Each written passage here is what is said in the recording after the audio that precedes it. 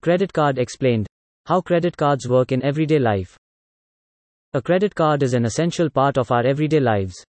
These little pieces of plastic are used for everything from purchasing groceries to paying off your rent. However, with the many benefits that come with using it, there can also be some downsides.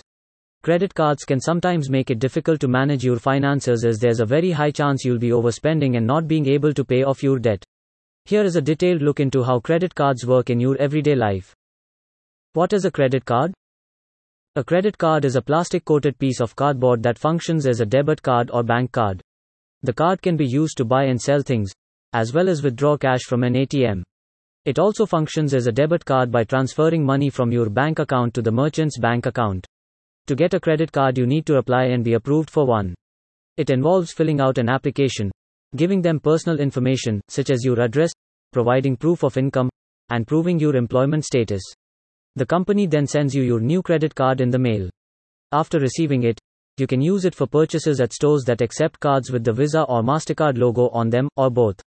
If you don't have a MasterCard or Visa logo on your purchase, you are required to pay with cash or a check instead of using the card. You're not allowed to buy things online, however. Different types of credit cards. There are 3 different types of credit cards: credit card, charge card, and debit card.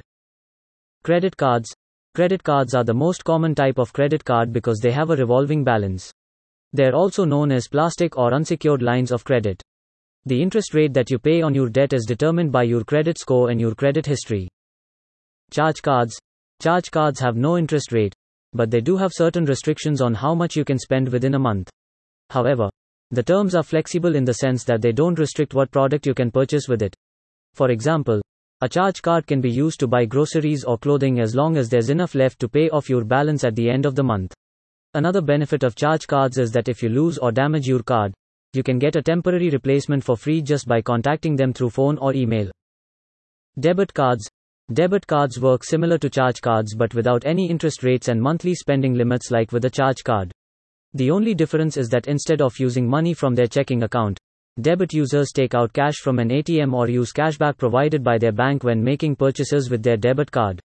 There's also usually a higher limit for debit users compared to those who use charge cards because they're not charged interest on the money taken out from an ATM or cashback offered by their bank. How credit cards work. Credit cards are a convenient form of payment that is used to make purchases across the world. They allow consumers to spend money they earn and avoid paying with cash. Using a credit card can also save you time as you no longer have to stop by your bank or go to an ATM. When a person first receives their credit card, they usually receive 2 pieces of plastic, the plastic sleeve and the plastic card itself. The card has a magnetic strip on its back where consumers input their identification number, PIN. The PIN is like a password that would need to be entered before any purchases can be made. It allows the person spending the money to keep track of how much they have spent and what it was for. How do I use my credit card? First, you need to apply for one. You can typically do this by visiting a credit union or bank. Next, you'll receive your credit card and set up an account. This account will include your credit card number, expiration date, and CVV code, a 3-digit security code found on the back of most cards. There are some steps that you'll need to take when using your credit card to protect yourself against fraud. For example, you're required to monitor your daily spending and make sure that it doesn't exceed what you have available in your checking or savings account. When you get a new card, it will be automatically added to your account without any additional action from you. What's the point of having a credit card? The point of having a credit card is to make purchases without having to spend money on cash. People who use credit cards can keep track of their spending and see how much they would have spent if they were using cash. You can also pay for goods with your credit card that you may not otherwise be able to afford. Every day, there are numerous benefits to using a credit card, but the downside is it's easy to overspend when you're using one. The risk of using credit cards in everyday life. There is a risk of overspending when using credit cards, which can make it difficult to manage your finances.